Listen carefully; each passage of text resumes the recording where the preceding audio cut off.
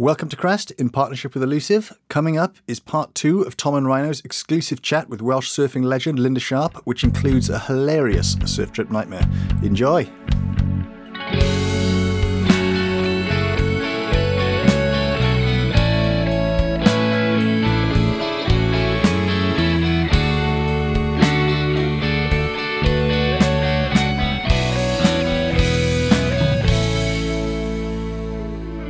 Went to Japan, we had a sports psychologist with us, like before we went, and he would turn up at all the British Cup events. Yeah. And like the prospective British team, I had a chat with him or whatever.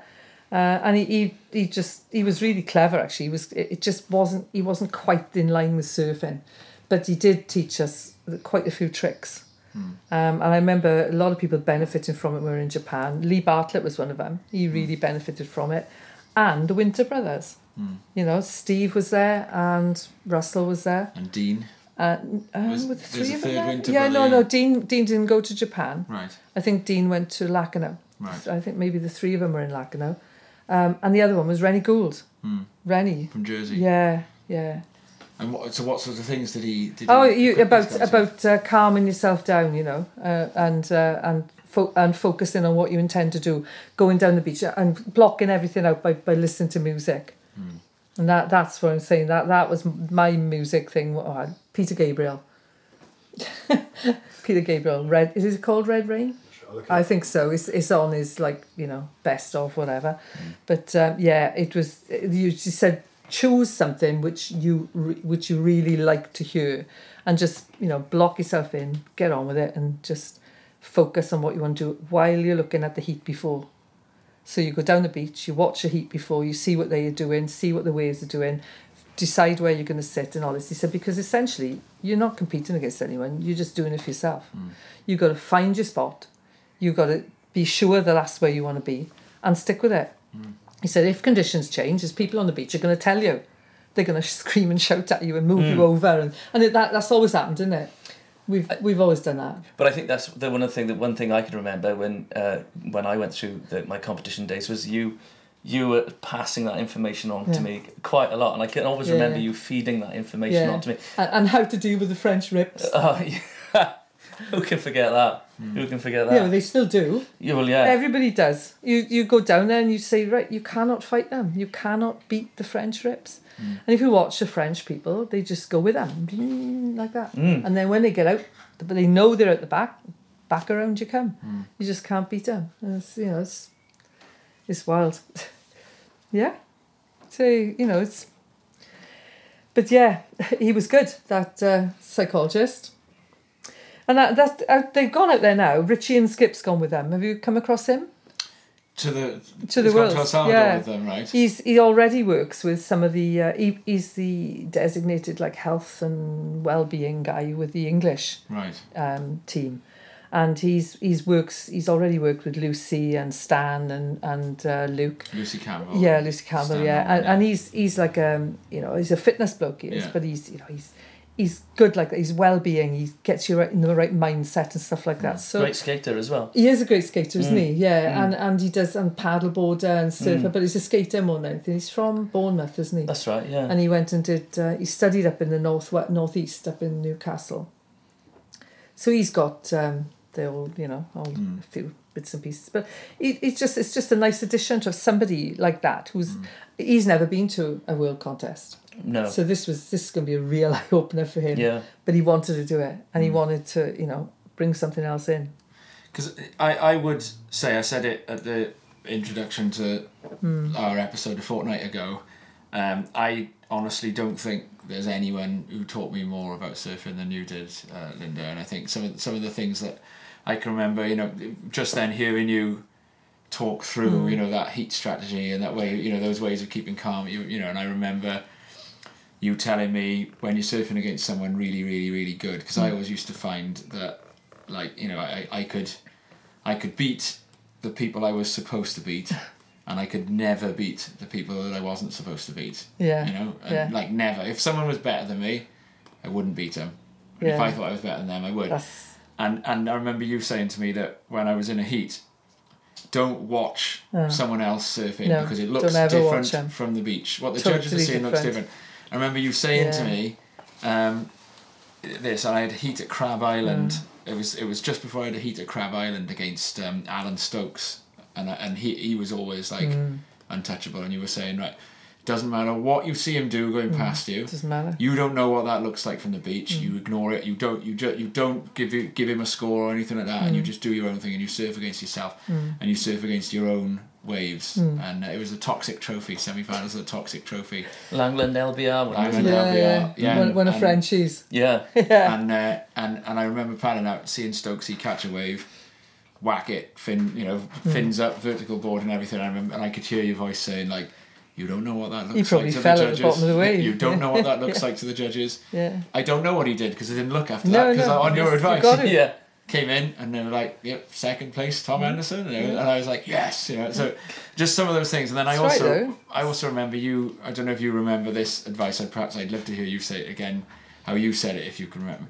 But I remember you teaching me and Chris Sage how to do a proper re-entry, like a proper down the line re-entry. There's a photograph in the shop that used to run Blackrock of Shane Powell.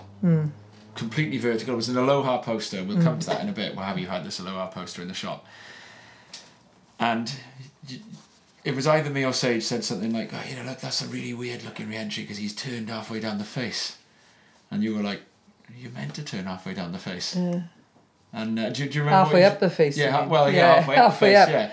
Yeah, because everybody was trying to do these re-entries at the top of the wave. Yeah. And you can't do them once you're up there because there's no energy left. Yeah. So you've got to actually instigate the movement when you've got about 3 feet left at the top of the wave. That's exactly what you said. And you were showing it, and then you were going you've through got the surf rags. because you need that bit of energy to bring you back down. You're not going to come back down otherwise. You're just going to go over the back, which is what everyone did at the time. Loads of people were doing that, and you've got to anticipate it. You've got to keep the energy in, And that day, there was a bit of surf on the push, and me and Chris Sage jumped on our bikes. We were so desperate to go and do these re-entries you taught us that we got up to Rest Bay about 2 hours before the swell had picked up again. And we were like sitting there catching these like 6-inch ankle tappers going, but. Chris Sage says the same thing. He says he hits the lip. I'm not saying I hit the lip properly. I still can't. But Chris Sage says once you've done it once, you totally understand it. You don't you? It's a strange thing, and because you see a lot of people. I went through a big phase in my life only being able to surf forehand because Abraham's a left. Right. Yeah. So every time I went right, it was so short. I was like, I'm not bothering to go right. It's just too short. So I would never go right. And then I went to France in 1980 and I had to surf my final in La Fatania. And I'd never surfed a right-hand point break. With a rock boil in the middle of it halfway down the line. I'd never surfed a right-hand point break. Yeah. And it was bizarre. And I came fifth. So that was why. If I'd known I was going to, surf a right-hander or not had a choice because there was no choice there, then I would have made the effort to practice on a right-hander. But it's weird, isn't it? And Lind, I can remember actually hanging on your every word, actually talking about surf advice for competitions, and we were sort of drinking tea in the Blackrock surf shop there, and I think that was actually a little bit after that Herbie had been on the road working with quite a number of brands repping. You mean from the coffee machine we had downstairs? Oh, that's right, yes. The cellar. In the cellar, The cellar that flooded. It did flood. Eventually. Yeah. Yeah, no, he repped for quite a few people. I think Maui and Sons, I think, was the first one. Maui and Sons. And he repped for Mambo for years. And of course he always repped for, his original repping was for Paul Ryder. He used to bring surfboards from Paul, Spider surfboards when he was doing Spider. Okay, yeah. He used to bring them into Porthcawl before we even had the shop. Oh, right. He would put them in the shop when Gary had it. Oh, that's right. That's why there were so many. I didn't realise the connection. Yeah, okay. He used to do that all the time. He was big friends with Paul. And then he always did the Chops had Rip Curl. I think we had Rip Curl suits because Chops had them. Then he swapped to Billabong or whatever he did. So we always had Chops' things in the shop as well. His boards and wetsuits. When he first did Beach Beat, And I think actually in 1988 there was the 100% Mambo Scholastics Championships down at Coney Beach, which was 100% Mambo. Was that Herbie? Yeah. That was the Oh, that was the connection. Yeah. And they sponsored the Welsh as well. Oh, did they? For a couple of years, and the British. Oh, right. Yeah, that was a fantastic brand, man. Oh, yeah, it was. And it still is. Yeah, It's still around. True. Yeah. I have a million posters upstairs because he used to give us posters for the shop. So I kept them all. The artwork I is got them all incredible. rolled up upstairs. Yeah, Yeah. it is. Brilliant. It is really cool. And I even ended up having a book. They published a book of all the posters and T-shirt designs. Yeah. So I don't know if you can still get that, but I have got that somewhere. Was it an Australian brand originally Yeah, then? yeah, it was, yeah. But they had a couple of South African artists, didn't they? Yeah, I think that for me the magical time was when like Herbie was repping it, and I think and that was the time of the farting dog and the hairy dog trumpet and all that. I could have worn one of those. We've still got the T-shirts upstairs. Yeah. Well, Ang Harrod rediscovered them the other day. Yeah. A lot of them got holes in because they're so old, but she still wears them. Yeah, She it's loves really them. cool. Yeah. It's the look now, though. It's is. come back round, doesn't it? Yeah. And it's also rude enough. If you could root me out a hairy dog trumpet, I'd be very impressed. A Because I hairy used to have dog- one. A hairy dog trumpet. Do you? T-shirt. Yeah, I used to have a hairy dog trumpet T-shirt. Yeah. You can still buy them. Can you? Oh yeah. They're online. Oh yeah.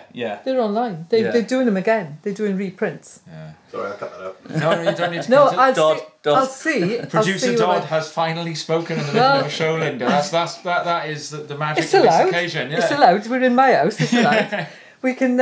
I'll see what the posters we got because they're just sitting Put rolled them up. in as we going along. Yeah. They're sitting rolled. I got the poster of that event. That Have you? school's event. Yeah, it's a little one like that. Little orange it is. That just going off. That was one of my. Although it was my first ever competitive event. Was it? Being super nervous. Before school on the last day of school, and I can remember it was really stormy, Yeah. and I think Mike Cunningham might have been there, but Yeah, he probably was. possibly was. But I can remember the storm blew Vorney's board down beach. down the beach and that. snapped all his fins Yeah, out, yeah. and he got a present for it because they were just giving loads, and I just thought, how cool is that for an event? It was good. I was a only lot of like stuff, wasn't 12 or something. I don't know how old it was, but it was the like precursor, the pre-run of the the British schools. No, the Grom Search one was on. Okay, it was way before that. It was the first one that was done for the very young kids. It was brilliant because I think there were loads of us were involved with it, and I think after that I got really sort of. And Just pulled loads of people through. Yeah, and it was good. It was really good. And you were quite committed to moving events around Wales a bit then, because I remember there being a schools contest in Tywyn.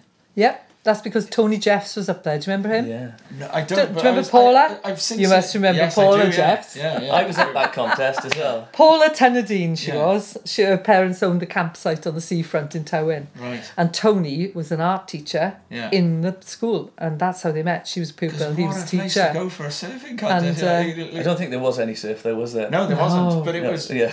There was the odd wave in the winter. Yeah. But yeah, when caravans worked, Tywyn working, worked as well. Yeah. Strange town. No offense Yeah, to but anyone no, listening. you're I'm right. sure we've got listeners there. But it's a really, it's an odd, It's an odd place. It's an odd place. It's like a kind of, it's like Aberavon meets Porthcawl, but it's sort of like in the wrong end of the beach. Yeah, sort of. It's kind of in the middle of nowhere. Yeah. They did have a surf shop there as well. Yeah, they did. It was called the Rise. They've gone now. It was Wiggy and Jackie, great people. Yeah.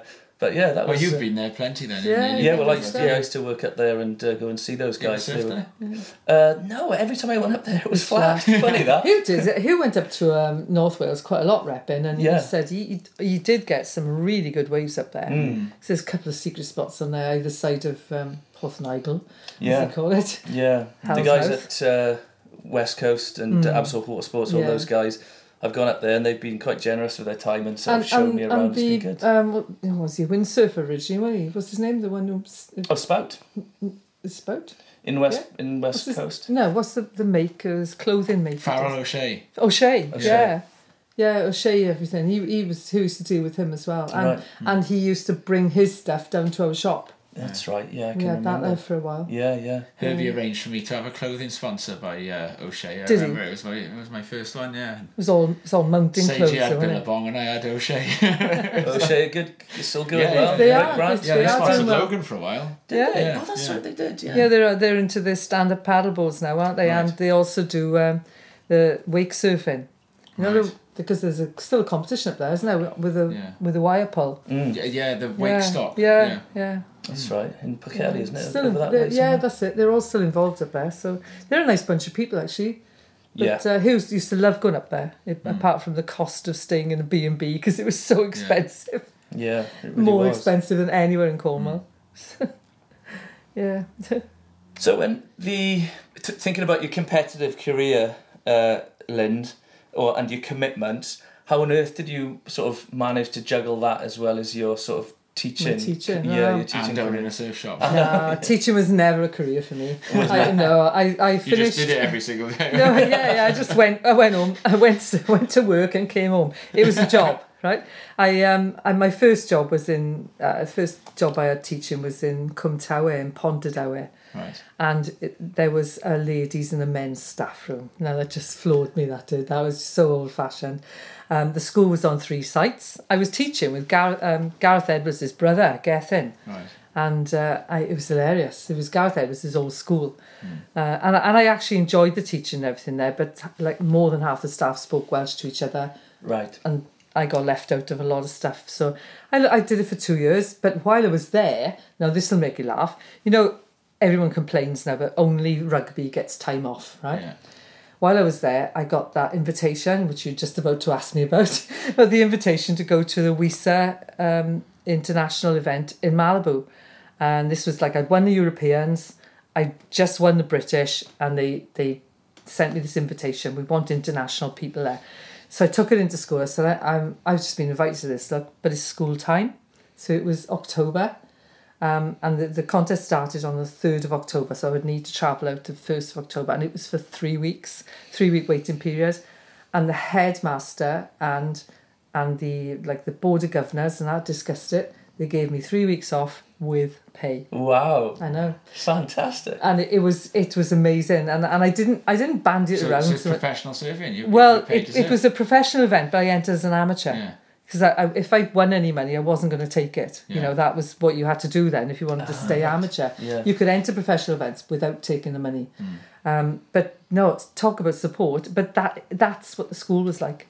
They supported everyone who played rugby, and they also, without me realising, supported everyone who did other sports as well. And it was just, you know, they loved it. Plastered it all over the town. It was great. That's really good. But then really I was to interesting. California while I was there, and you know. But I say the only time in my life I've ever had it with pay. Normally you have to take it out. After that, I did 2 years there, and I wanted to move on, different school or whatever. And then I found it easier to do supply teaching. Right. Because at the time it wasn't agency. You know how it is now. It's all agency work, and you just get peanuts and treated like a, you know, treated like a student. But no, I did part-time. It wasn't part-time, it was actually full-time work, but I could take time off if I needed it without pay. And then I did a little bit of supply work, and then I stepped into an absolute dream job for me, organising the county school swimming programme. So I was based in Pontardawe Pool first, then I was moved to Neath Pool for a while, but I was organising the whole of the school's programme for all primary and secondary school swimming in that particular pool, and I loved it. It was great. It was easy. It was easy for me because, you know, it was second nature to me to do a swimming thing like that. So I wasn't in a school, and that really saved my life, you know, to be able to do that. And that progressed then a bit later on in my teaching. So when we got into the late 80s, I ended up in Swansea Leisure Centre, organising all the schools' use of Swansea Leisure Centre, so all Swansea schools. And then in the summer, because nobody wanted to go in the leisure centre in the summer, I was running the primary schools camping on the Gower. Now, what a dream. Gosh. What a dream. I used to pop down in the morning, see them at 9 o'clock, send them off on their walks with their teachers and go surfing. Wow. And then I'd come back and meet them there at sort of 4 or 5 o'clock, make sure they all came back. But then again, see, that was before mobile phones. Right. So if they lost any kids, they were with their own teachers. Yeah. So they had all these things in place, and just about whenever route they were going, I'd already knocked people's doors and saying, "You got school kids coming past your house today," and so it was to be organised and everything. But yeah, no mobile phones. The kids probably didn't get lost as often though, because they No, were they probably looking at where they were going. Yeah, right? they were, yeah. Not looking at the phones. Yeah. There wasn't even GPS then. Yeah. Gosh. If you didn't know your map, if you couldn't map read, you were done for. And that's happened to us when we were. I don't know if you've ever experienced that, you two. What, needing to look at a map? Needing to properly look at a map. Not knowing where you're going. Because that first time I went out to the Europeans in '75, I wasn't part of the team. Yeah. There was, as far as they knew, there was no women's event in it, and all the boys all went in their cars or whatever. Down to Senyos it was being held, so they all went to Senyos, and when they got there, they found there was a women's event, because the French had a bunch of really good women, so they wanted a women's event, and the English had taken 3 women and the French had 3 women, so they said, right, we'll have a European Women's Championship as well. French thinking they were going to win it completely, and I can't remember who rung me up now. Our treasurer at the time, he was an architect. I'll remember his name afterwards, but he rang me because my mum had a phone. He rang me at home and said, Lynn, what are you doing next week? They'd all gone down a week before. And I said, well, nothing's, summer. And he said, can you get down to Biarritz? And I said, well, I suppose so, He said, can you get here by Wednesday? This was Monday morning. And I said, he said, there's a women's event in the Europeans, we want you there. So I said, well, I'm sure I can. He said, well, yeah, come down. I said, all right, I'll travel down as soon as I can. So it'll be like, tomorrow. And I'll get someone to meet me at the railway station. So I went on the train on my own. Biarritz, Yeah. But the funniest thing was going into Port Talbot station saying, return to Biarritz, please.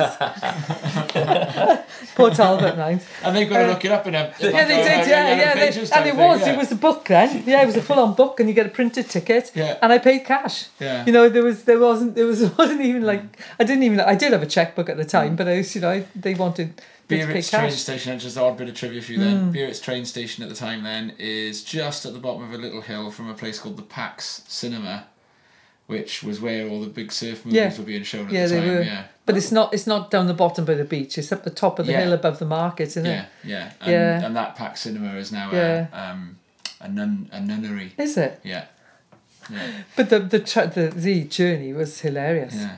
Because I had to cross London. Yeah. So I left Port Talbot in the morning, crossed London in rush hour, of course. With your board? With my board. No board bag. I didn't have a board bag. Why would I have a board bag? I didn't have a board bag. No board bag, no leash, fixed fin. Fixed fins. And a rucksack on my back with a tent, because I didn't know where I was going to sleep. A mini tent, a sleeping bag, and about 4 pieces of clothing. No wetsuit. I was going to France. Why would I need a wetsuit in France in the summer? And this is to try and win a European title. Yeah. And this was actually in October, when I think about it. It was the end of September. And I just had like 2 or 3 bikinis, towel. Good to go. Yeah, 1 dress, things like that. Just off I went. 2 pairs of shoes. And crossed London first. That was hilarious on the tube. But I knew my way around London because I'd been in college down in Kent, so I knew London like the back of my hand. But then it was over on the ferry, because there was no tunnel, nothing like that then, over on the ferry, then a train to Paris. And when I got to Paris, it was about 10:30 at night, and the metro shuts at 11 o'clock. So I had to get a taxi, and I had a tiny bit of French. I mean, I was O-level French, and I got across Paris, got on the train, off I went. I managed it, but it was hilarious, absolutely hilarious. I got on the train, which was like a double train going to Irun. Which is in Spain, isn't it? On the border. On the border. But half the train was going to Lyon. So at Bordeaux, Up the train but I didn't know this, and I was fast asleep when I sort of had a half conversation with the guy in the carriage, and he had tried to tell me that you're going to be in the wrong half of the train, and I didn't know what he was saying. So, but I showed him my ticket, and he said, "Oh, okay." So when the guard comes round to move you on, he'd woken me up. He told the guard in French what I was doing. The guard literally had to grab me, pick me up out of my seat, and walk me down the train. I thought I was being arrested. I thought he was like turfing me off because I'd done something wrong, and then I realised that I nearly went to Lyon instead of Iran. But yeah, that was brilliant. And then when I got to the train station, of course I didn't have you couldn't buy a map of France, and it's not very unless you were in France. Yeah. And I didn't have a map. I just trundled up there. I got out and I thought, now, where's the beach? Now, it was first thing in the morning. It's like, it must have been 5:30, 6 o'clock in the morning, just getting light.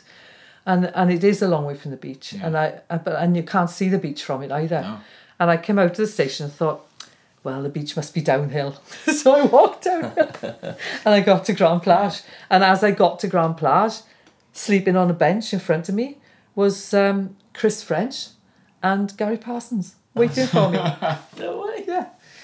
To take me to the event. That time of year, you could follow the offshore wind as well. Oh, couldn't you could have, yeah. I didn't think of that. I didn't know which. I knew which way was north, south, east, west. I could manage that. But yeah, what an adventure. What a seamless journey. It was. Absolutely. Yeah. And then when I went, it was even more seamless. and the whole thing was sponsored by the champagne company. They were giving free bottles of champagne out at the end of the contest. Wow. And all the winners were invited upstairs to the VIP lounge. So I was upstairs grabbing bottles of champagne. No, I was putting them down, taking them down, giving them to the boys. No, we weren't sleeping in a tent. No, none of us were. We didn't need it. I didn't know that. Moët Chandon. Gosh, that is top drawer. Yeah, it was brilliant. But I was handing bottles of Moët down to the boys, like down the stairs to the boys, because it was really because they hadn't funny. won. Yeah, that and only the winners were allowed up there. It was really like, yeah, that's spirits too. Yeah, to spirits too. Yeah. So you talk about like all these wins, Lynn. There's so many of them. There's what's up there being like the most. In your eyes, the biggest win for you? Well, it was that one really. It was that the one, 75, yeah, because it was just such a surprise. It was brilliant. The only one I really the other one I really enjoyed, which was not a win, but I was in the final. My last ever Europeans was in 95, right? So it was 20 years after that, and I was past 40. And I shouldn't have been there really, just like still no other women going in the water. Do you remember? You remember it? It was the Praia Grande in Portugal. It was huge. It was. The surf was absolutely huge and stormy. Yeah. And I only got through that because of my experience. Right. Because it wasn't for my fitness. It wasn't because I shouldn't really have been out there. But I managed to get through it because I knew what I was doing, and I didn't drown. That was my other one. That was one of the events I almost drowned in. I was there's 2 heats I nearly drowned in. What was the other one? Well, let me tell you that one first. Me and Angel Poirot decided to paddle out the back, which was like offshore. And we got through the shore break, which was a nightmare. And before we knew it, we were in the rip and out the back. And Angel and I sat there like this, and it was massive. It was like 12 foot plus, and they were like mountains, and you couldn't really catch them because they were breaking properly. And Angel and I sat there for a bit, and we said, "Come on, let's go in." And she said, "Yep." And she's from Reunion, she can handle stuff like that. She was really good. European surfing in the early 90s, wasn't she? I think she had a year on the CT and everything. Yeah, she did. Yeah, her and Emmanuel Joly was the other one. Emmanuel Joly, the other. They were lovely. And Patricia Lopez. Yeah, she's still around. Yeah, she's still surfing. Yeah. Because I had a Welsh flag on my board surfing in the Algarve in the early 90s one day, and this woman paddled straight up to me, and I was like, I knew who she was. I was like, "Oh, it's Patricia Lopez," and she paddled up to me and she said, "You're from Wales, you know Linda Sharp." Yeah, she's lovely, Patricia. Yeah. Anyway, sorry, go on. No, it's fine. I mean, we were both outside and we both went, "Let's go in," and a monster wave broke behind us, both of us. And when you think, "Oh, I'm just going to hang onto my board and just get enveloped in this and just pop out," And I didn't pop out for ages and ages and ages. You're just in the white water, and it just, you know, like when you get held under in white water, but I was held in it, and I knew I was going towards the beach, and you know, eventually I did actually pop out the front of it, but I was full of water by then. You know, you just don't realise how long you're in there. The other one was Bundoran. Oh. I actually nearly drowned in Bundoran. Out at the peak. Oh yes, Was it? Yeah, Europeans, and it was that was 85. That was the 10 years in between. Yeah, that was horrific. Yeah. That was huge. They put the women in. It was low tide, and the swell picked up, and I was in a heat with. I'm trying to think who I was with. Oh yeah, Christine, somebody from she was not Reunion from Tahiti. Christine Sanford. And, you know, she could handle it, she knew about it, but I was on a 5'7" Roger Cooper twin fin board. Any volleyball, really. I could hardly paddle it, never mind surf it in that stuff. I had one wave, I caught one wave, and I sort of flopped along it like this, you know, for a while, and got back out. And as I got back outside, the set came through, and I thought, I can just about make it past this. Duck dived, and the wave hit me on the back of the neck. Me and the board hit the bottom. I could feel the board scraping the bottom, and I couldn't get up. I was just stuck on the bottom, and you know, I still had my leash on the board, and the board must have gone up, you know, after a bit. But apparently, I was held down for 2 ways. Really? Yeah. But by the time I got up, because I could see, because at least the water's clear, you could see where you are. I actually pulled myself up my leash because I just couldn't get up. It was so much. A big wave. Yeah, it's a huge wave. And I actually got up, and I was so dizzy by the time I got up there. I thought, I'm just about to pass out. You know when you know that you get that feeling. Yeah. And I was really close, and I just sort of hung onto my board and lay on it for a bit and got washed over the rocks. Wow. And I ended up just coming in, and when I came in, they said, "Go back out, you only had one wave."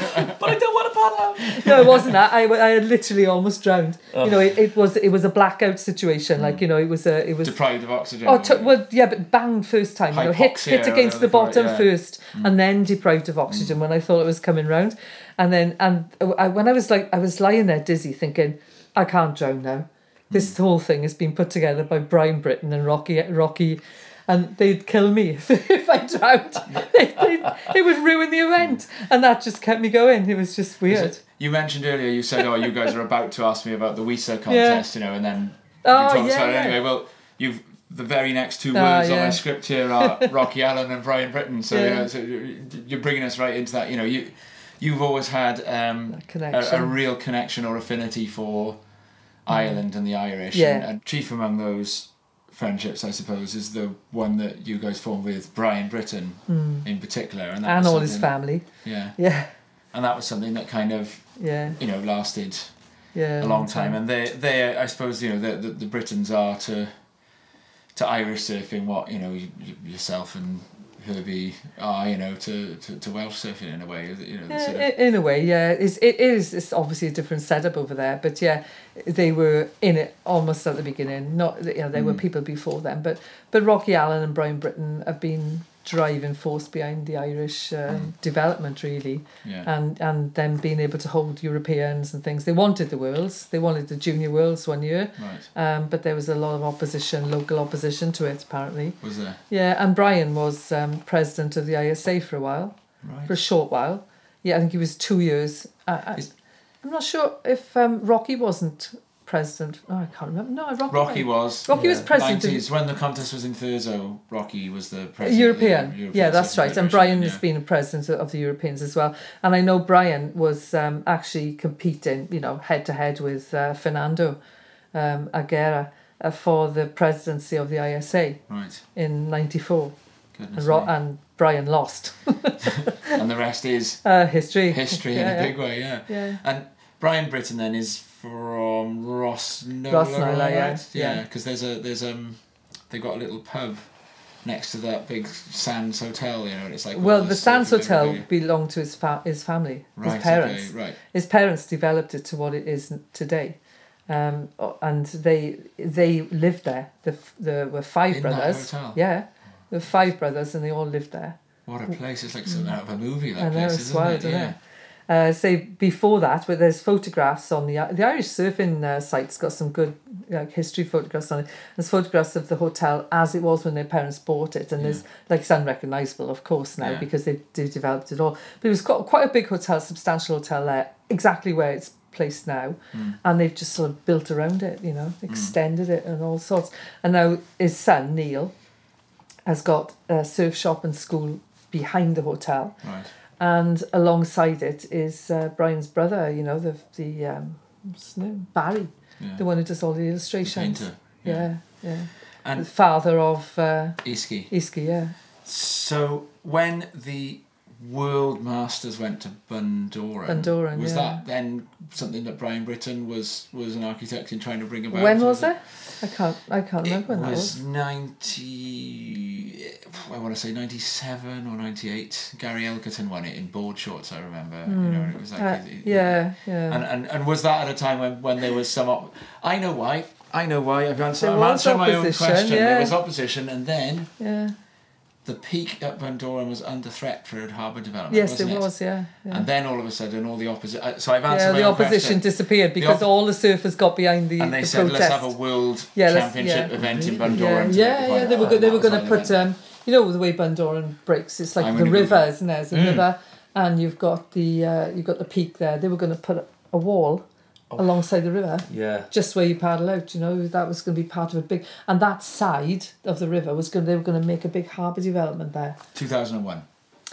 See, that's way Brian was still involved then. Yeah, definitely, and Rocky. Rocky not so much. Yeah. But Brian was definitely involved with that. Yeah. And hanging on to it and keeping it there. But by then, Zoe was running the Irish Surfing Association. Right. And she studied over here. She was from She went to Swansea University. Oh, right, okay. Yeah. Wow. And won the British Students. Did she? Yeah. Oh. Yeah. So again, I'm sitting here again now then with a crowd. So you've won that. No. You've won that. No, I never won the British Students. What did you say? Universities? No, that was a swimming event. Oh, of course it was. They never had. They didn't have any women's. They didn't have a women's event for ages in the universities. Right. And in fact, your dad won the first. Won it as well, yeah. No, he was in the first British Universities event, and underneath his name it says Bryn Teg Boys Grammar. So he wasn't even in university. Yeah. I got it in a magazine upstairs in Surf Insight. Yeah, I'll find out. That'll make you laugh. He was the first person to remind me that he'd won that when I came third in it. I won that myself.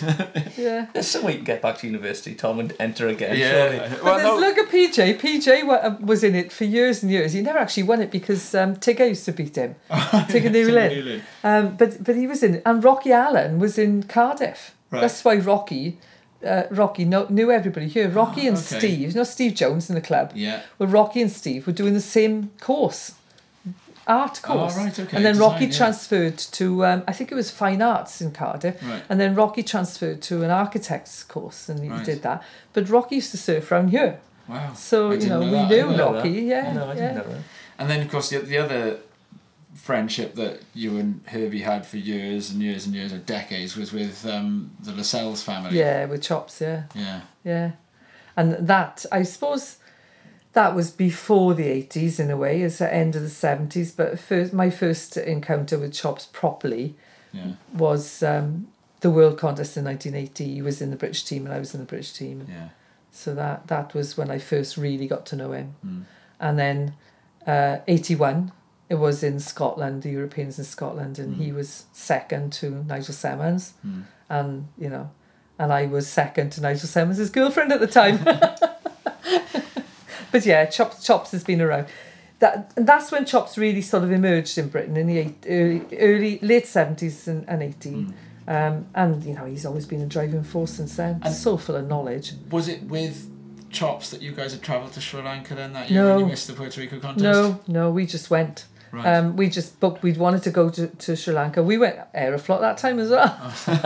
You had miles, probably. Well, we know that was the first one we went. There was quite a Russian scene in Sri Lanka before it sort of gentrified a bit, wasn't there? Yeah. That was before. That was after we were there, though. When we went, it was pretty empty. The couple of boys from Swansea were the ones I was trying to remember. That's Simon Probert. Oh yeah. And Mark Pog. Probert, Pog. Yeah.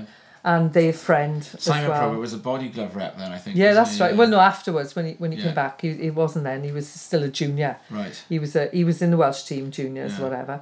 And we sort of met up with them, yeah, and we spent 3 months out there, and Eden as well. Eden was out there, Yeah. so we had 3 months with them out there. Was that when Herbie made his appearance as a movie star? Yeah, with Beau Bridges. Beau Bridges. Yeah. Big mates with Beau Bridges. Taught him how to play rugby with a melon. they had melons and they were chucking them and bumping them and they were exploding. It was hilarious. And what was Herbie then? He was just villain, an extra. Villain, No, surely. no. He's an American soldier. All the. Oh, I'd have put him on the other side. No, in but all the movie Viet Cong with the locals. It was Sri Lanka, right? Okay. And they had the Sri Lankan Air Force had helicopters there, and they were using them. They were all whatever, but they were using them for the American soldiers to jump out of. Yeah. And they only had a handful of American soldiers, so they used to take them up in helicopters and bring them down. They all had to jump out, and then they'd have to do it again in a different place. And who loved it? Absolutely loved it. In these helicopters, going up and down the valley and on top of the river and jumping out and running, and it was like. And holding a gun, which is nothing in it, of course, but they all had to hold the stuff and wear the flak stuff. And then he said he always wore his watch, right? I think it was always on his left wrist, so that we could tell who he was in the photo. Because he was. There's just loads and loads of shots of him just running around and the name of the movie, so that our dear listeners can look this up if they want to see Herbie. It's the Iron Triangle. The Iron Triangle. It is dreadful. It's absolutely awful. Just do what I did. Just like I fast forwarded it until I saw Herbie. I'll tell you who was in. Do you remember he wrote the books for there? Hang Nor, who wrote the book of it's the book about what happened in Vietnam. Right. I'll find the book for you after and show you. And he was in the movie? He was in the movie, and there was a young girl in the movie who became quite a famous actress afterwards as well. Yeah. And there's a photo, I got a photo of all the Welsh boys sitting there with this girl on their knee, It's just... I got quite a lot of photos of that. You can have a few of those. But yeah, funny. Oh, they got paid so much. We got put up in... it was only 2 weeks. 2 weeks in Kandy. This is up in the mountains? Up in the mountains, yeah. We got taken up there. Well, stuck on a train. Taken up there and just stayed in like top class, hotel, and big receptions every now and again. And everyone could take their girlfriends, their wives, their family with them if they wanted to. Yeah. It's all paid for. It was like they do now in the films now, And it was just amazing. But they got paid something like $50 a day. Which was, you think, oh my God, that's nothing. But it was a huge amount of money for Sri Lanka at the time. And we were staying in a B&B in Nicodua, and it was costing us £1.20 bed and breakfast together for both of us, £1.20 a night. Yeah. It was just crazy. We had to, one of the conditions of us staying there, because there was no, you had to go up and get your visa extended after a month. You had to have spent $300 £300 actually in Sri Lanka, and you couldn't spend it. You could not spend it. We'd only taken £300. We took £300 cash with us because you had to have that to go in to prove that you had it. Yeah. So we sort of gave it. We gave it to the guy who was looking after, whose house we were staying in, and he gave us a receipt for it. And then we sort of trundled up to the embassy to get everything stamped. And then when we got back, he gave us our money back. Talk about honest. It was brilliant. Brilliant. And I want to ask as well, before we talk about sort of modern surfing, and then I want to ask about tonight's dog sitter, because of course, earlier on when we were all doing our COVID tests, Angharad took Bryn the dog out, but Angharad now is sort of representing your family in the lineups of Porthcawl today, and she's quite the bully in the point, which I completely approve of, as does Rhino. Absolutely. Stylish longboarder, very, very good shortboarder. How did you find out, after all the surfers that you taught to surf, like Rhino, myself, and others, how was it trying to teach your own daughter to surf? Because I remember she used to never listen to you, didn't she? She wouldn't let me teach her to swim, and I've been a swimming teacher all my life. She would not let me teach her to swim, because when we rented the farm up the hill there, we had a swimming pool, I remember with it. that. Remember that? Yeah, Tin Fire? yeah. And on our 3rd birthday, we had everybody up there, and everybody was in the pool, you know. Yeah.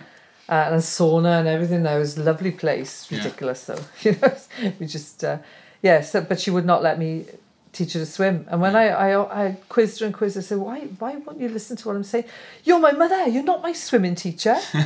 So I was, you know, totally reluctant to send her off to swimming lessons. Yeah. But I taught her to swim through Hugh. Yeah. So I would tell him what to tell her to do. Yeah. But I couldn't do it within earshot. And will she listen to you about surfing? Yeah, she does listen to me about surfing, but it's always with reluctance, you know. She wants to learn it herself. She wants to do what I did. Yeah. Learn it myself. Yeah. Because that's what I did. There was nobody to tell me how to surf. Is that the key to all the knowledge you pass on then, is stuff you figured out for yourself? Yeah, probably. And it's also I went to PE college, and one of the things they teach you, one of the skills you have to learn, is how to observe and correct movement. You've got to observe movement, realise what's right and wrong about it, and then correct what's wrong and accentuate what's right. So that is just a skill you learn. And if you can't do that, you can't be a teacher or a coach. You can't do it. It's as simple as that. And it's the same with swimming. But a lot of it, because I had a swimming background, a lot of it is feel. Because when you're in the water, you can go through all the motions of swimming. You can have the perfect stroke. If you can't feel what you're doing to the water, you are never going to improve. You're not going to be doing it right. You've got to actually feel the water. And it's the same with surfing. You've got to feel what your board's doing on the wave. Because it becomes second nature then. You don't have to think, do you? You don't think after a while when you're surfing. You just catch a wave, take off, and whatever you're thinking but there, your feet do on their own. So, but it's because you're feeling the board and the power of the wave through your feet and through the board. And it's like top tennis players. They don't think about their grip on the racket, do they? They just feel the ball leaving. Associative phase to autonomous phase. Yeah, it is autonomous, and but to be able to correct that in somebody is something that you do learn. You know, it's something which you get, and that's why I can do it. I know that it's no secret. You know, but I did have to learn it myself, and the only way I could learn, because there were no videos when I was growing up. There were no, nobody. It was only the people I surfed with. So it was only by observing them and figuring out how they were doing it that I could improve myself. Now you can watch an instruction video, or you can watch it on the telly, and you can figure out what everyone's doing. You couldn't do that then. We didn't even have videos. We had to wait until, Bob Blythe came round with his films, so we could watch the films, and that's why it was such a good adventure to go to France, and that's why people used to go to the contests. You go to the contest to see what was happening, to see those surfers. You didn't see them otherwise, and even if they'd filmed them, right? You think of all of the first films that came out. They didn't get to the cinemas until 2 years later. Yeah. It was a huge gap. Yeah. I always remember that with like surf mags and everything like that would take ages to come out. It took ages to come out. It was all real, wasn't it? It was always that time lag.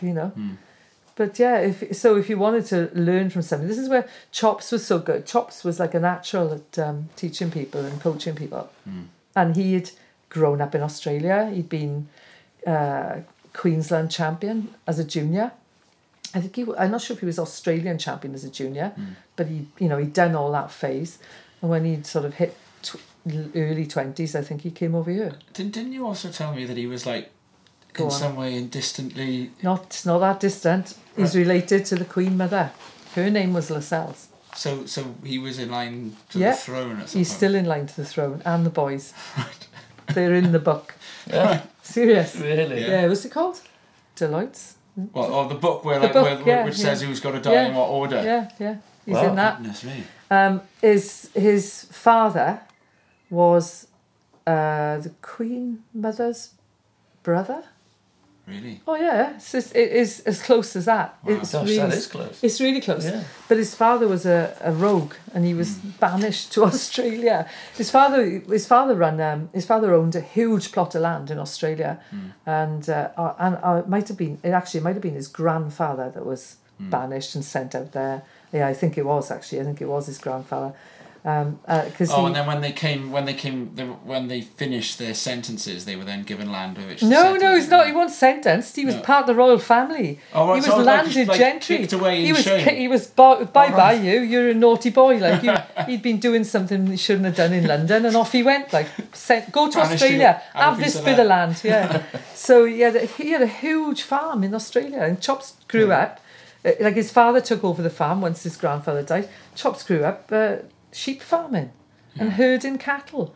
He spent all his life on the back of a horse. Wow. And then his older brother, decided he wanted, and his father, he said, I can't do this anymore, and because it wasn't just his father there were other boys, and they left the farm. His father went down and ran a pub on the Sunshine Coast. That's how they got into surfing. Wow. And his brother then started up cord surfboards. Yeah. His older brother, who's still alive. He's still there, still doing cord surfboards. And now Marky's doing it, isn't he? He's doing cord. Is it right? Martin will tell us that. Yeah, he's doing cord.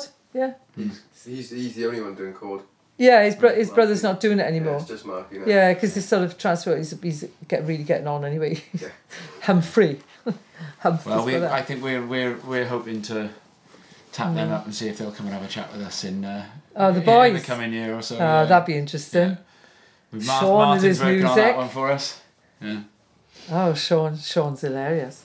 Yeah, so Chops decided to come back to Britain, to his roots. He wanted the boys to have British education. Yeah. And Mary's Irish, from Cork. Her family are from Cork. She's not. She's born and bred in Australia, but all her family are from Southern Ireland, Cork area of Ireland. So they got a massive connection over there. So Ted Deerhurst wasn't the only lord on the board then. He wasn't anywhere near Chops. Chops was way in front of him, but he wasn't a lord because they never kept the title. Yeah, of course. Yeah, they didn't keep it because they were sort of banished for being naughty, and which Chops happily carried on through his whole life. The naughtiness. Oh, gosh, I know how to follow that one, Lynn. From royalty, I don't even have to link down to the next question. I don't think there is a link, is there? No, not really. No, especially not with Chops. There never was a link with him. He always denied it, right? Always denied it, and I found it in a book. I found it in a book, and at the time Sean had been born, and Bubs, Brennan had been born, and their names were in there, so I knew it was definitely him. Wow. Yeah. Wow. So Linda, I think you've just thinking back now. So you've seen a few decades of surfing in Wales, and obviously through your travel, you've seen technologies change, boards change, like styles of surfing change as well. Oh, hugely. Yeah, like what's your feelings of like, for one, I think that like where we're at the moment with surfing in Wales, and then maybe just doing a little step ahead, like worldwide. We're still sort of grassroots almost in Wales. We haven't. What we haven't done is had a big like money lift. There's been no injection of funds, into us in Wales. Yeah. And now that we've got the Olympic move, now it's become an Olympic sport. From now on, there is the possibility of having an injection of funds. Okay. It's just how we manage it then, isn't it? Yeah. And it, unfortunately, as far as Britain's concerned, and this happens in England as well, everyone thinks, the surfers should be sponsored to go on tour. Mm. But that's not how it works, because you can't. I think we need to do what the French did 20 years ago, because the French have always been supported in surfing. It's huge as far as from day one. It's always been one of the things that they are very good at, high up on, and they've been leaders in it, and they fought and fought and fought. To be fair, to get to keep on government funding. So they've had government funding all the way through. We used to get government funding, and then our government decided, or UK Sport decided, if you're not an Olympic sport, you're not having funding anymore for your development. You can't have anything really, and that was it. So, but the French have hung on to theirs, and I think mainly they've hung on to it because they also had, when they started it, Tahiti, Reunion, all those islands where surfing was a huge part of them, and other things like rugby and stuff weren't so big. Yeah. So they've always, and it's always been attached to the tourist thing. So they had, for years and years, they had. Do you remember? Oh, I can't remember his name. I should remember his name. Distangang. Do you remember? I'm going to jump bro- and say his name is Francis Distangan. Francis Distangan. Yes. His son is now on the tour. Yeah, Paul. yeah. Yeah? I remember Right, him, well, yes. Francis was... Herbie was very good friends with Oh, him, he was brilliant, 'cause Francis. obviously, you know, Yeah. I speak French, and Yeah. Herbie used Yeah. to plant, like, Yeah. hideous insults on. I He'd be know. like, right, walk up to that bloke way there now, right, just trust me. Oh, Tell him I Francis said was this. brilliant. Yeah. He was president of Europeans for a Yeah. while. He was great. But Francis was a government employee. He was employed by the government Right, to oversee and run surfing yeah. throughout the whole of France, and that's all the islands, everything. What As a a job, eh? government employee, He was yeah. a government employee. Right. And because he was there, they had money injected, and they had money put into all the development. They developed their own coaching program, their own teaching program. They developed all their own judging Yeah. program, and they encouraged, because it's a slightly different thing there, all the mayors of every town to build a surf school. And that's what they've done. If you go to France, there's a surf school at every town. And they're almost certainly going to be alongside the USA, Australia, Brazil as one of the countries with 2 surfers in the Olympics in each category. They'll have 4 Olympians. Well, hopefully. They only got one girl to get in there now. Yeah. They've got 2 men and a They've taken woman. one girl because they only want her to get in. Is that No. They 2 of them tested positive COVID, so they got 3 girls there. Right. Yeah, I saw because Pauline Addo missed it last night. Right. Yeah. No, Pauline Addo isn't. Pauline Addo was surfing just now. Oh, was she? Yeah, it was the other 2, Canel Boulard Right. and was it Vahini Fierro? Fiera, the Tahitian Yeah, girl. yeah, Right. yeah. But she's So, you know, he did that. He started that off. It was more than 20 years ago. It was probably 30 years ago that he started off the system of bringing on the very young children through the surf clubs who became surf schools. So that, you know, which is basically where we are right now. A lot of our clubs are starting to coach their nippers, you know, like Greg does with his crew, and all the surf clubs have started doing it, and there are some down in England as well that are doing it. So if we start there and get those children that they are now into the right frame of mind, that they know that they're going to be treated like athletes. Now our surfers have never been treated like athletes. They've always been treated like sideliners, you know. Oh, yeah, that's interesting. Oh yeah. Oh, you're not an athlete though, are you? You know, they're not. They don't think of themselves as athletes. But the French instilled that in their surfers From very young age. And the ones that came through that first were Didier Pite, Boris Ataxier, Frederic Robin, all that crew. They Yannick were Bevan. Yannick, all those. They were all like under 12s when this program started, and they come right through it, and they're all still involved, and they're all up there. They're coaching locally, coaching. Some of them got jobs on the islands coaching. You know, and it's just a different attitude. We haven't got that attitude in Britain at the moment, unfortunately. It would be nice if we did.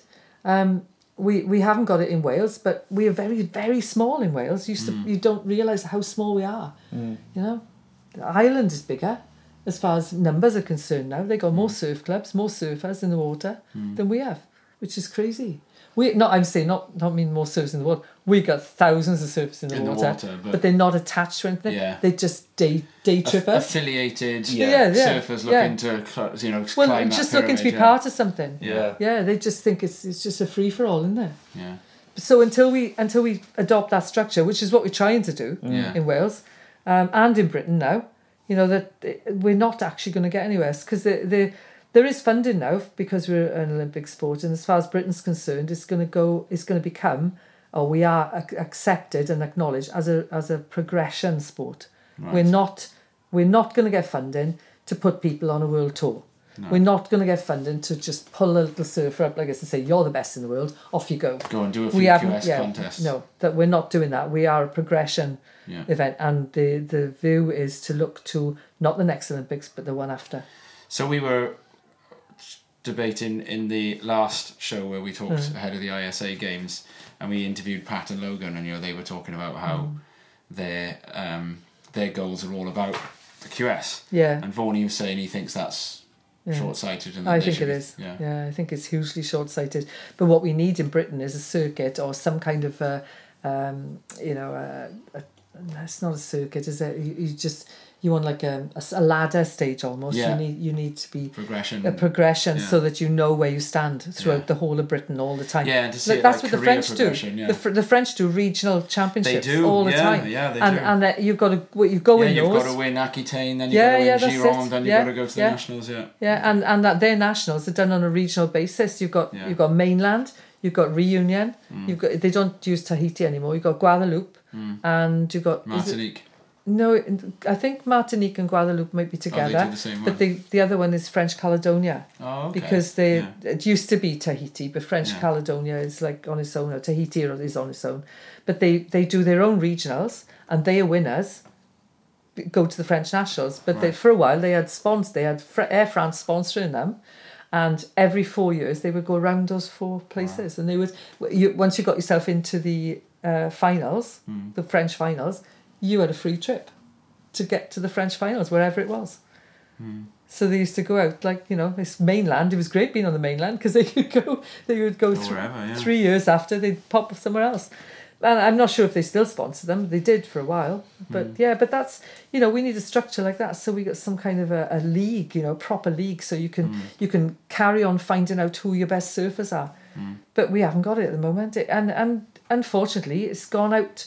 It went out to the pro thing. The UK Pro Tour tried to do it. But it's like piffle. They just got little bits of money and lots of advertising and nothing at the end of it. Yeah. and they don't conform. They don't use ISA judges. They don't use people. They're making content, aren't they? Yeah. They're just making content. They're not actually trying to pull people into a thing which is actually viable. Yeah. So that's very interesting. It's just intercepted us almost. Especially when they had the office in Newquay.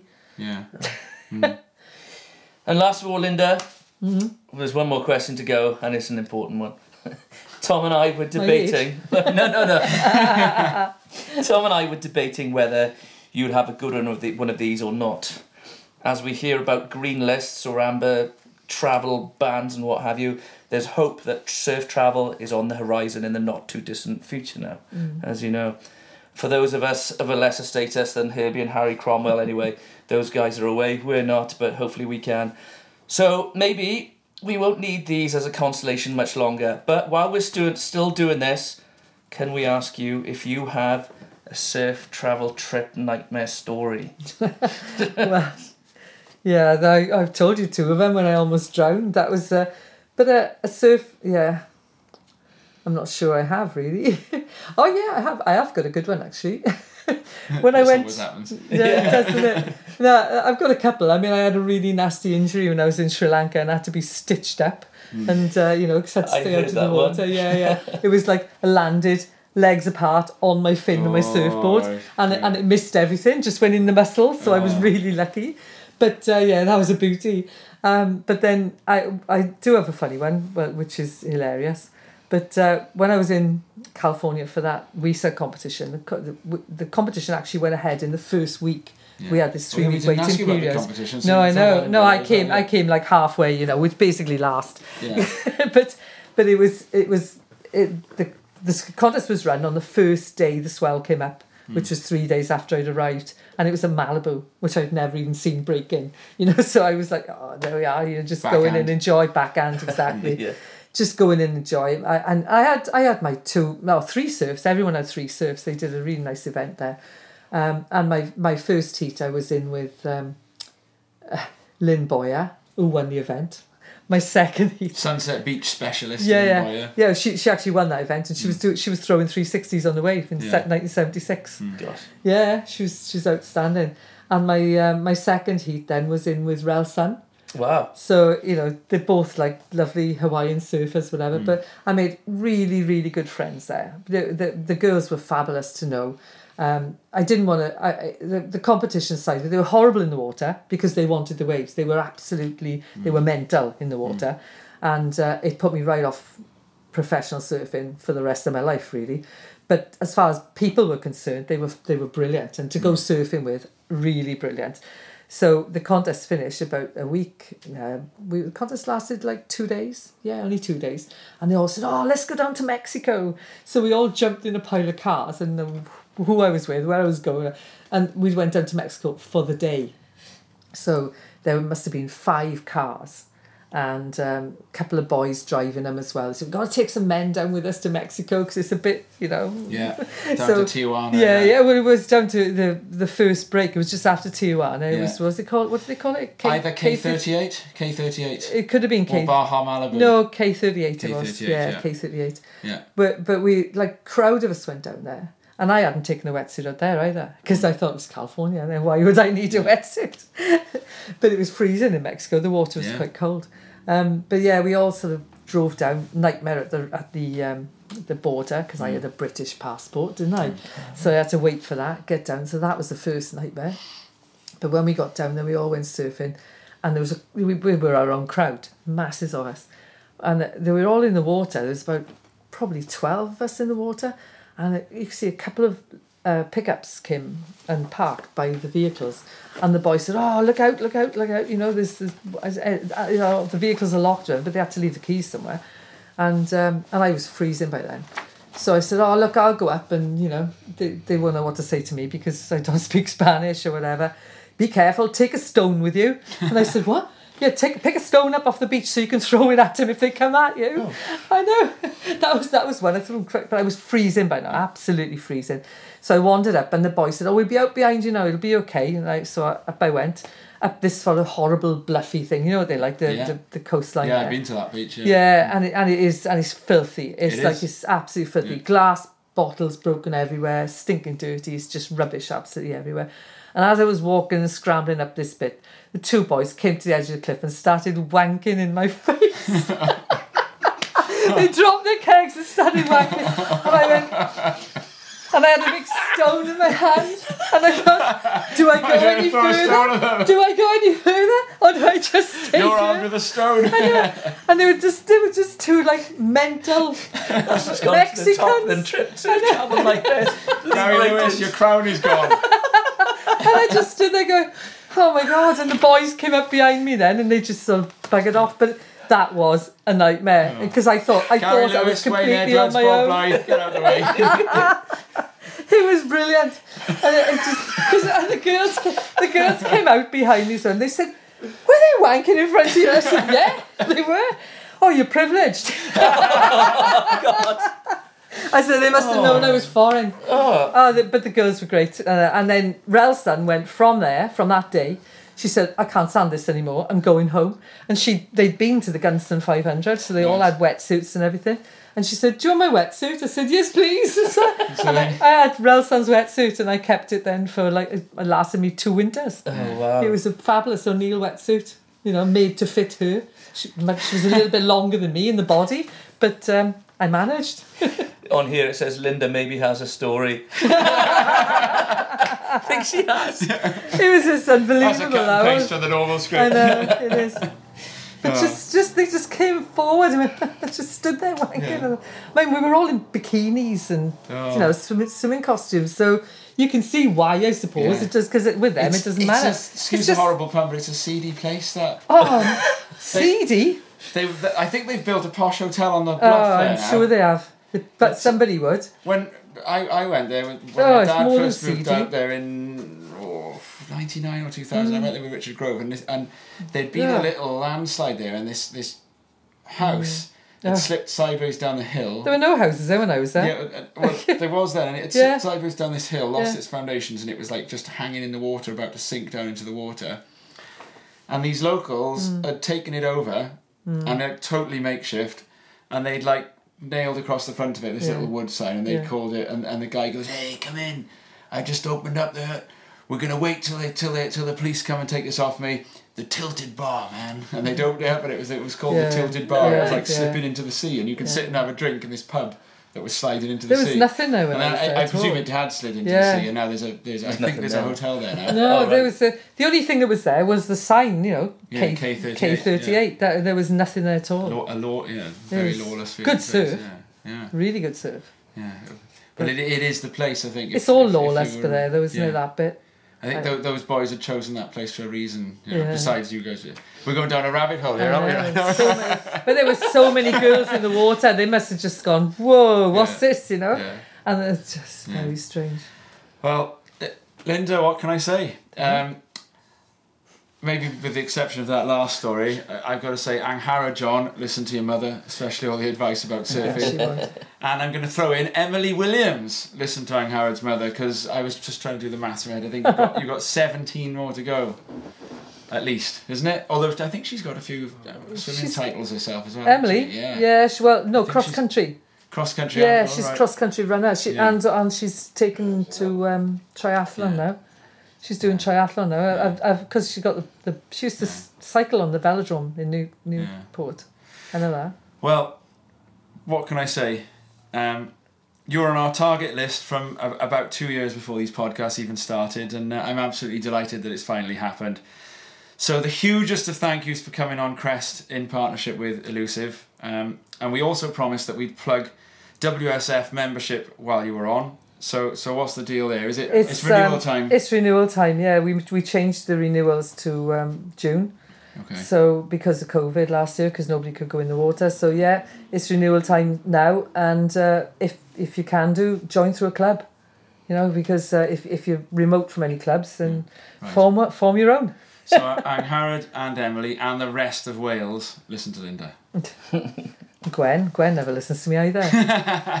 No, Beth. I taught Gwen for a while. Yeah. In school, in the school, yeah. Oh. In a real building. So, Lind, as I mentioned at the top of the show, you were like a second mother to me as I was growing up, as you were to many other surfers around the UK. And for that, I personally would like to thank you. I really would. And on behalf of all the other surfers around the UK, I'm pretty sure that they would like to say the same as well. So, yeah, thanks for coming on the show. And, of course, I would like to also thank our dear listeners. A big thank you to those too. We're always keen to hear what you guys have thought of our show, or if you have any responses to the tales you've heard from Linda. So please, whatever it is, do get in touch by emailing us at castcrest@gmail.com or via our Twitter or Instagram pages. Crest is available through Google Podcasts, Spotify, Apple and YouTube. And if you like what you hear, then please subscribe and review. In a fortnight, Crest, in partnership with Elusive, will be going for something a little unusual to our normal routine, but then that's never a bad thing either. We've had our first Olympian, and now we're going to have our first MP. Yes, you did hear that right. With the help of both Rob and Elliot, we're going to be chatting to and grilling the Right Honourable David T.C. Davis of Monmouth, or at least I hope he hasn't listened to some of those episodes where we've cracked a few jokes about him. But well, that a regular in the South Wales lineups. He's going to talk about his love of the ocean before we put him on the spot over political issues that matter most to surfers. Let us know if you want anything put to him, actually.